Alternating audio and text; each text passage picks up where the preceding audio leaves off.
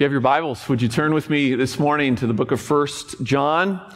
I see some new faces, some visitors. It's great to have you with us this morning. We have been studying the book of 1 John, this New Testament letter found near the back of the New Testament. If you don't have a Bible this morning, that's okay. We have some Bibles available on the back cart that you certainly can use and follow along. And if you don't own a copy of God's Word, take it home as our gift to you.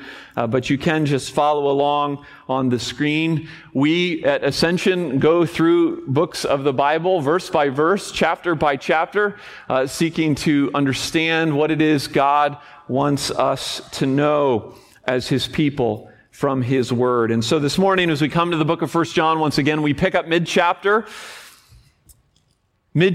to chapter 3, in this letter that was written in the first century to the first century church, inspired by the Holy Spirit, carried down through generations for our benefit here today. It's a letter, as I've said before, and as I remind you again of now, it's a letter written to a church that needs assurance, right? We said that, I think, week 1, chapter 5, verse 13. I write these things to you who believe in the name of the Son of God, that you may know that you have eternal life. And so in order to assure them, John teaches them of these signs that make clear their standing. I've been often calling them tests, as some commentators call them. This morning, or this week, as I was studying, I'm going away from the word test, just because test sounds like a performance. It sounds like, how did you do on that test? And so we're going to call them signs from now on. Signs that prove or that show our standing before the Lord. And remember what they are. They're doctrinal, they're moral, and they're social. In other words, what do you believe about Jesus? Do you believe Jesus is the Christ, the Son of God? What do you do with what He has said to you, with what He commands? And number 3, do you have love for His people?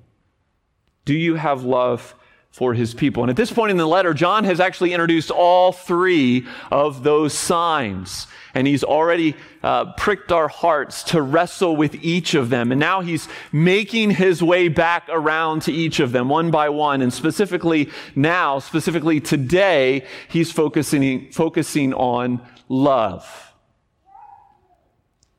You remember that about a chapter ago, we camped out a bit on love, on the old commandment that was new, but it wasn't really new. It was actually old. Remember that whole bit that John went through.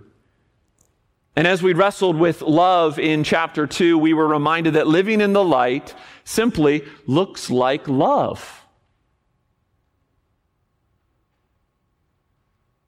It's a love that's supernatural, and it's a love that is familial, as John uses all this family language, fathers, young men, children.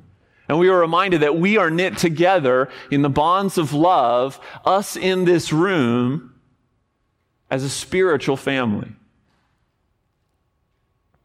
with spiritual bonds that the world doesn't know, that the world doesn't understand.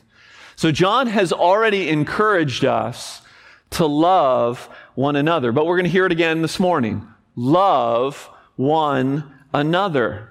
But this morning, what he's going to do is he's going to elaborate that love. He's going to talk a bit about the fruit of that love. A love that is ultimately grounded in the love that we've received from God Himself.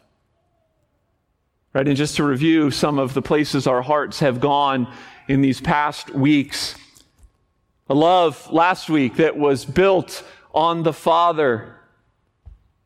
For we have been made His children. Right? Behold what manner of love that we should be called the children of God. A love that flows from Jesus, our propitiation. Remember that big word? Last couple weeks we looked at it. our propitiation, our wrath-absorbing sacrifice, our advocate, the one who sits right now in risen, glorified form at God's right hand, interceding for us, his people.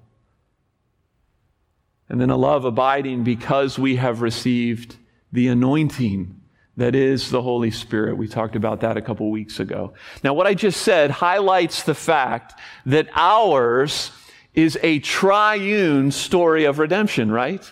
Father, Son, and Holy Spirit. It's a triune invitation to fellowship. And so this morning, as we explore these next verses of chapter 3 of this letter of 1 John, I want to do so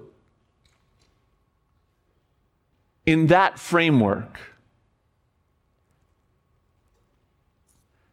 As we explore the love that has called us, the love that we are called to, and the fruit of that love, I want to do so through the lens of the triune God. I'm always thinking about, I'm a logical, organized thinker. You guys know that. I preach like that. And so if I come to a passage and I can't figure out how to hang my thoughts on it, I'm lost. And so this was a little bit of a chore for me this week. I think I've got it. I hope you can follow along. But I want to look at this passage through that lens. It's all here in the passage. I'm not adding something that's not here. And I hope that you'll see that as we read it. So that was a lengthy introduction. I'll compensate in the body of the sermon, no stress. 1 John chapter 3, if you would, as we normally do out of honor of God's word, if you would stand for the reading of God's word. 1 John chapter 3, verses 11 through the end of the chapter. Picking up where we left off last week, 1 John chapter 3, verse 11. Listen as I read. For this is the message that you have heard from the beginning, that we should love one another. We should not be like Cain, who was of the evil one and murdered his brother. And why did he murder him? Because his own deeds were evil and his brother's righteous. Do not be surprised, brothers, that the world hates you. We know that we have passed out of death into life because we love the brothers. Whoever does not love abides in death. Everyone who hates his brother is a murderer. And you know that no murderer has eternal life abiding in him.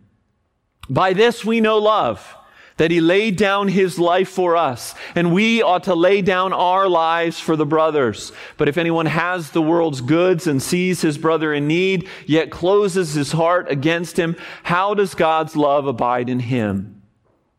Little children, let us not love in word or talk, but in deed and in truth. By this we shall know that we are of the truth and reassure our heart before him. For whenever our heart condemns us, God is greater than our heart, and he knows everything. Beloved, if our heart does not condemn us, we have confidence before God. And whatever we ask, we receive from him because we keep his commandments and do what pleases him. And this is his commandment, that we believe in the name of his Son, Jesus Christ. And that we love one another just as he commanded us. Whoever keeps his commandments abides in God and God in him. And by this we know that he abides in us, by the Spirit whom he has given us. Amen. This is the word of the Lord. Thanks be to God.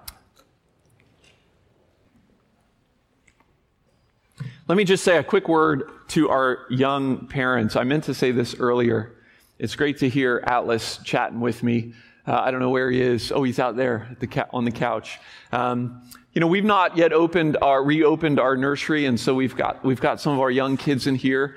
And I just want you young parents to know it's not bothering me to hear them squawk and to hear them chirp. I actually love it, and I'm not distracted by it. And so there's a lot of grace in this room in terms of handling the chatter and the dropped books and whatever else is happening in your row. So we're glad that you're here. Glad that you're here, Atlas. All right. As we talk about this text this morning, You can see that in our English translations, there's 3 paragraphs, right? Verses 11 through 15, verses 16 through 18, verses 19 through 24. 3 paragraphs, 3 persons of the Trinity, 3 truths from Nate Hitchcock. It all works well in my mind. Hopefully it works well in yours. And I don't think I'm doing violence to the text. The first one is this, verses 11 through 15. Let's start there. The fruit of the Father's love is hate. The fruit of the Father's love is hate. Yeah, I see some furrowed brows. Like, what is that about? Hopefully it'll become clear. Again, it works in my head. There's an 18th century children's story that tells the tale of a poor orphan girl named Marjorie Meanwell. Marjorie is so destitute that she runs around in her life, in her childhood, with only one shoe.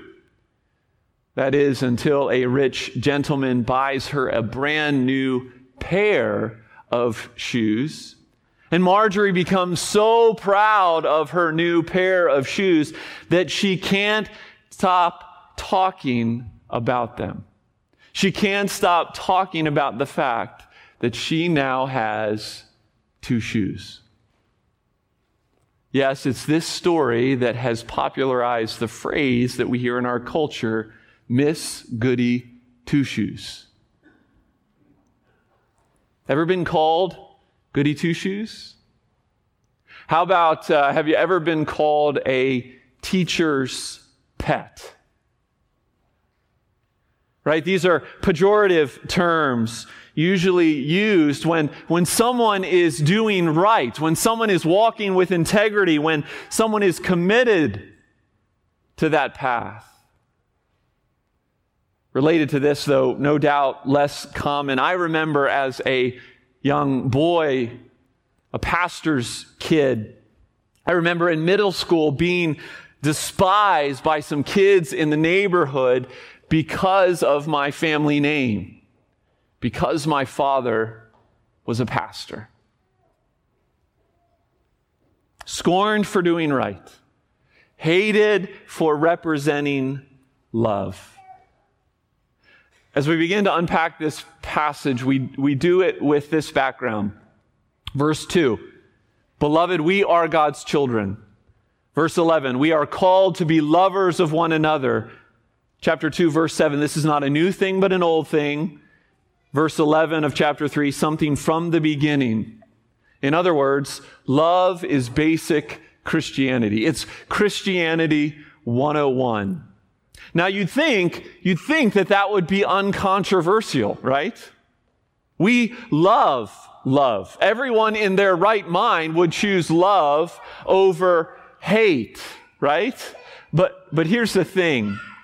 Not everyone agrees with what love is, with what love looks like. And we're going to return to that in just a minute. But it's one of the reasons why that those who are loved by the Father, who turn to love like their Father, in the ways that our Father calls His children to love, are hated. Let me repeat that. Those loved by the Father, who in turn love like Him, in the ways that He calls His children to love, are hated. Verse 13. Don't be surprised that the world hates you, John says. John just echoes, as he does a lot, he echoes Jesus' own words in John 15, 17, and 18. These things I command you, Jesus says, so that you will love one another. If the world hates you, know that it hated me before it hated you.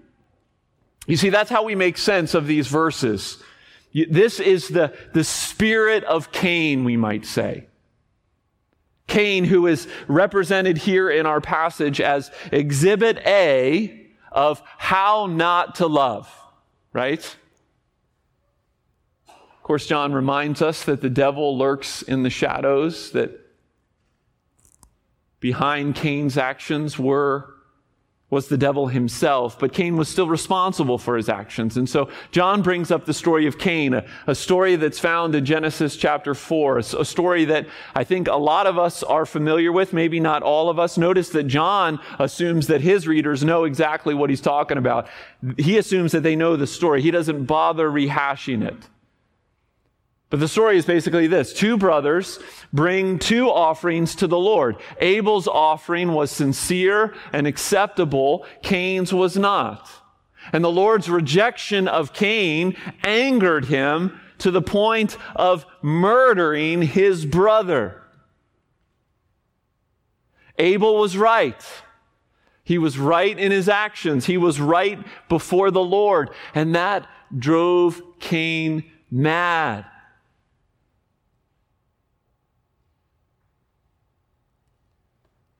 Driven by envy, he destroyed his own flesh and blood.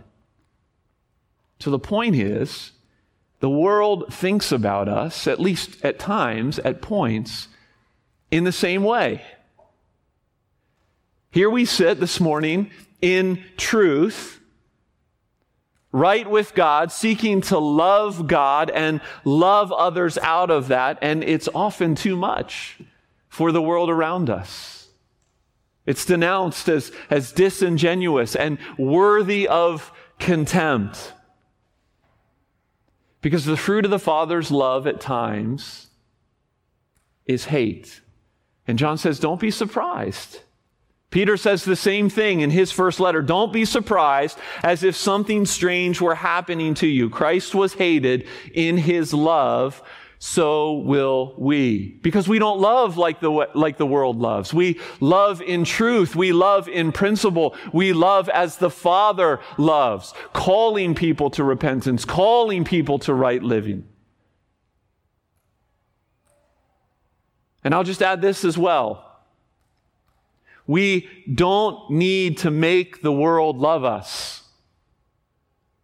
So sometimes we need to stop trying so hard. Of course, we don't need to add offense to the gospel. We need to seek when and where we can be all things to all men. Yes, but we dare not compromise or water down who we are in order to help the world swallow us a bit easier. At the end of the day, the world is not going to understand our motives and our actions. Indeed, Paul says the heart of our message is foolishness. Foolishness that often gets spun as dangerous, right? Jesus said, in the world you will have tribulation, but take heart. I have overcome the world. So it's okay that at times the fruit of the Father's love is hate. Brothers and sisters, this is the reality of this first truth. But there's also a warning, right? If we were to flip that on its head, we come to verse 15. Everyone who hates his brother is a murderer. And so we could also say that the fruit of the Father's love is also not hate, right? The fruit of the Father's love might bring hate to us, but the fruit of the Father's love in us is not hate towards others. It's the opposite. It's the love, the same love that the Father has shown us. Again, echoing Jesus' words in Matthew 5, John reminds the church that hate is embryonic murder, and it has no place in children of light, no place with the children of God. Verse 14, whoever does not love abides in darkness. And yet, how easy is it these days to despise one another? Even within the church, how easy it is to dismiss one another, to wish them away in our hearts. How seemingly harmless to do this wielding the weapon of social media. We need to be careful, church. Yes, we are hated by the world, by the ways that we love, but we dare not let that hate exist in our hearts.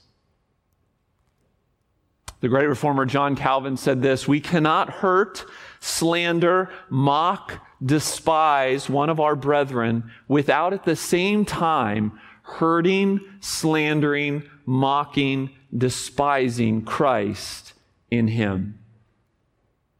So much Jesus loves his bride in all of our brokenness. The fruit of the Father's love is hate. The fruit of the Father's love is not hate. That's the first thing I want us to focus on this morning. The second is this: as we move to these next verses, this next paragraph, the fruit of Jesus' love is tangible. The fruit of Jesus' love is tangible. So many love songs to choose from the 80s and 90s. As I was thinking about this, as we consider how the world defines love, I want to know what love is, and I know you can show me. More than words is all you have to do to make it real. Then you wouldn't have to say that you love me, because I'd already know. Terrible lyric. What the world needs now is love, sweet love. It's the only thing that there's just too little of. What do we learn from the world in regards to love? Well, nothing really. At least not from those songs. Nothing good anyway. The first two lyrics are about sexual pleasure, while the third is a secular prayer for more love, more sweet love, which probably means more tolerance of one another. So what is love? What is true love? As I said already, we wrestled with this a few weeks ago in chapter 2. We opened up 1 Corinthians 13, that great, rich definition of love. Love is patient and kind. It does not envy. It does not boast. Well, here John sets before us Exhibit A. Exhibit A of hate was Cain. Exhibit A of love is Jesus himself. Jesus has made love visible. He has made love tangible. This is love as we look at our Savior. And we can break down what we see here into three parts. First of all, true love is sacrificial and selfless. He laid down his life for us. John 15:13, out of Jesus' own mouth. Greater love has no one than this, that someone lay down his life for his friends. It's what enabled Paul to say in Galatians 2:20, I have been crucified with Christ. It's no longer I who live, but Christ who lives in me. And the life I now live in the flesh, I live by faith in the Son of God who loved me and gave himself for me. Jesus shows us a tangible love that is selfless and that is sacrificial. But true love is also generous and inconvenient. You see, it's not likely that you or I will get the opportunity in our lives to die for someone. It's probably not going to happen.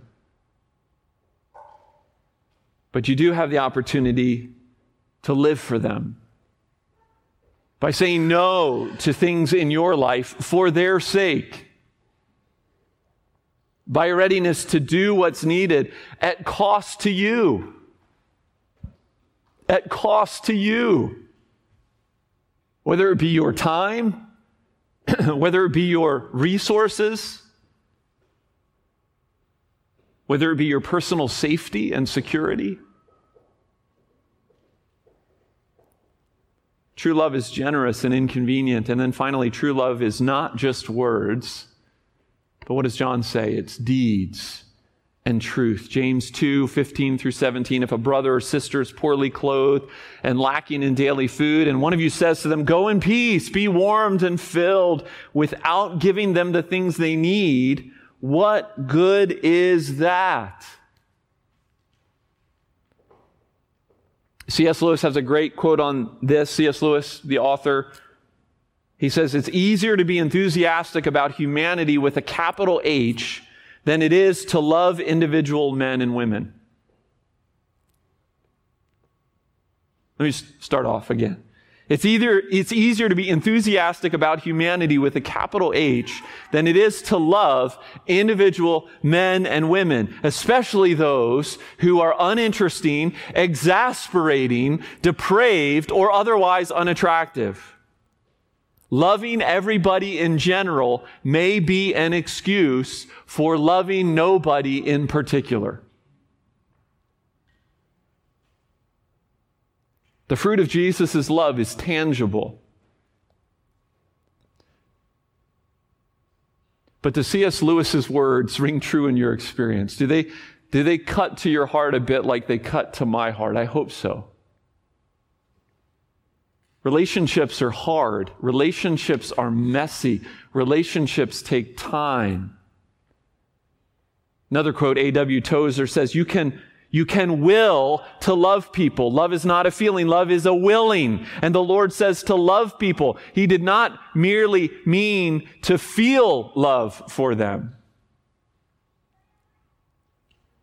And yet here we are in Edmonds, Washington, in the United States of America, having the world's goods. The harder thing is filling the need, right? Because on the one hand, everyone in here looks good. I mean, I have confidence. I have every bit of confidence that if one of you walked in here without a shirt on, that we'd give you a shirt. Everyone in here looks good. Doesn't look like there's any needs. I guess my first question is, do you really know that? Do you really know if there are needs in this room? So on one hand, everybody looks good, and then at times, the needs can be so overwhelming, too much to handle, that we get frozen. Like, what are we supposed to do? Whether it be the guys at the stoplight at Fred Meyer up here, whether it be those heartbreaking Facebook posts about people in Afghanistan or people in Haiti or you name it. We need wisdom. We need to stop and consider what God might be calling us to. If the fruit of God's love, the fruit of Jesus' love is tangible, how can we love one another? It begins with open hearts and generous hands. Why don't you pray? Why don't you pray, Lord, show me how to help. Bring a need into my life, even this week, that I'm not aware of, that I can meet, that's inconvenient for me, that takes a bit of sacrifice for me. Why don't you pray that and see if the Lord would bring those needs into your life? The fruit of Jesus' love is tangible. Well, one final truth from that last big paragraph, verses 19 through 24.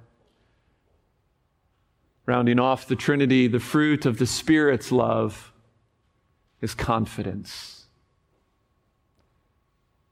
The fruit of the Father's love is hate. The fruit of Jesus' love is tangible. The fruit of the Spirit's love is confidence. In the closing verses of chapter 3, John gives us an encouragement. And if you're like me with all of this, you need encouragement. You need encouragement because you are painfully aware of your lack of love.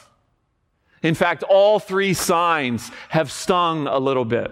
And here they all are again in verses 22 and 23. Whatever we ask, we receive from him because we keep his commandments and do what pleases him. And this is his commandment, that we believe in the name of the Son of Jesus Christ and that we love one another just as he commanded us. Obedience, doctrine, and love. We need these in our lives. Yes, I'm not trying to water down and make irrelevant John's signs, John's tests, John's signs towards how we know that we are God's people. Gospel-grounded introspection is called for. But here's the thing, brothers and sisters. When your heart tells you that you're not enough, as he says in verse 20, when it condemns us, then what? That's when you remember the gospel. That's when you look away from yourself. God is greater. Look to him. Jesus is stronger. Fix your eyes on him, because this is ultimately all his work, all his doing. I know last week I read from the Westminster Confession of Faith. Like a good Presbyterian pastor, I got to throw this in once in a while. Make sure the internet sees this. Just kidding. I read a little bit of it, but it's so good. If you haven't read our confessional document, little bit archaic language for sure, but super helpful. And this chapter 18 on assurance came to mind as I was thinking about this passage, as I was thinking about the condemnation of my own heart. And I just wanted to read it to you. Again, a little bit archaic language, stick with me, but listen to this. It says, although hypocrites and other unregenerate men may vainly deceive themselves with false hopes and carnal presumptions of being in the favor of God and the estate of salvation, yet such as truly believe in the Lord Jesus and love him in sincerity, endeavoring to walk in all good conscience before him, may in this life be certainly assured that they are in a state of grace, and may rejoice in the hope of the glory of God, which hope shall never make them ashamed. Okay, we know that. That's what John's doing here. He's helping us know that assurance. But paragraph 2. This certainly is not a bare conjecture and probable persuasion grounded upon a fallible hope, but an infallible assurance of faith founded upon the divine truth of the promises of salvation.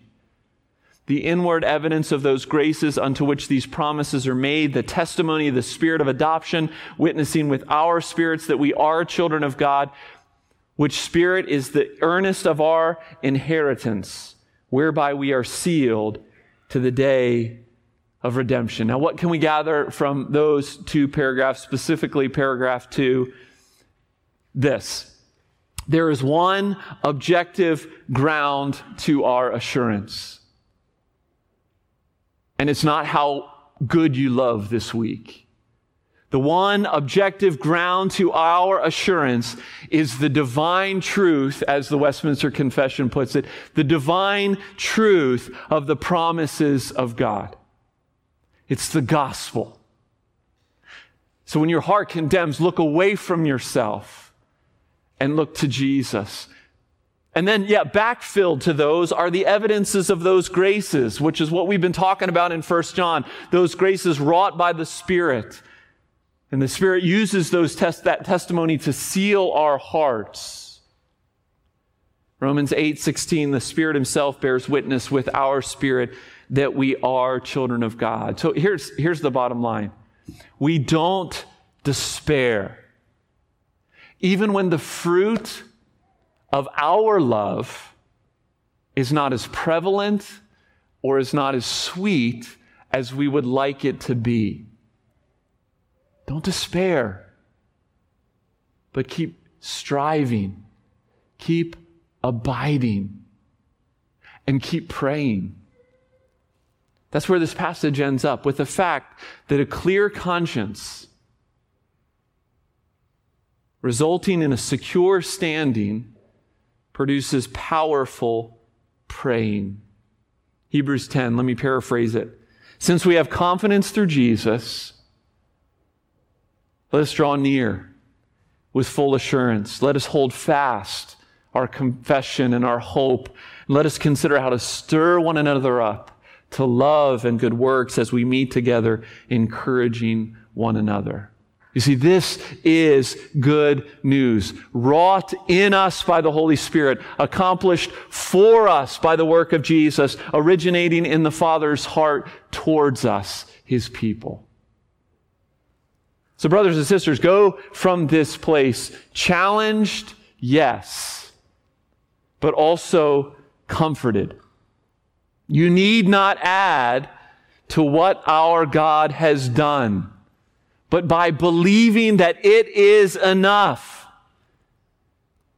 you'll be enabled to bear the fruit of his love in your life. You'll be able to love loudly and pray boldly because of that work. Amen? Let's pray. Father in heaven, we thank you for this message from the book of 1 John. We thank you for John and his heart for his Savior, his heart for your truth, his heart for the church, which he writes to and pleads with. Father, I pray that we would live lives that flow from the gospel, knowing that our standing is secure in Jesus. May we love like Jesus. May we not worry about the hate of the world as we walk in faithfulness to you.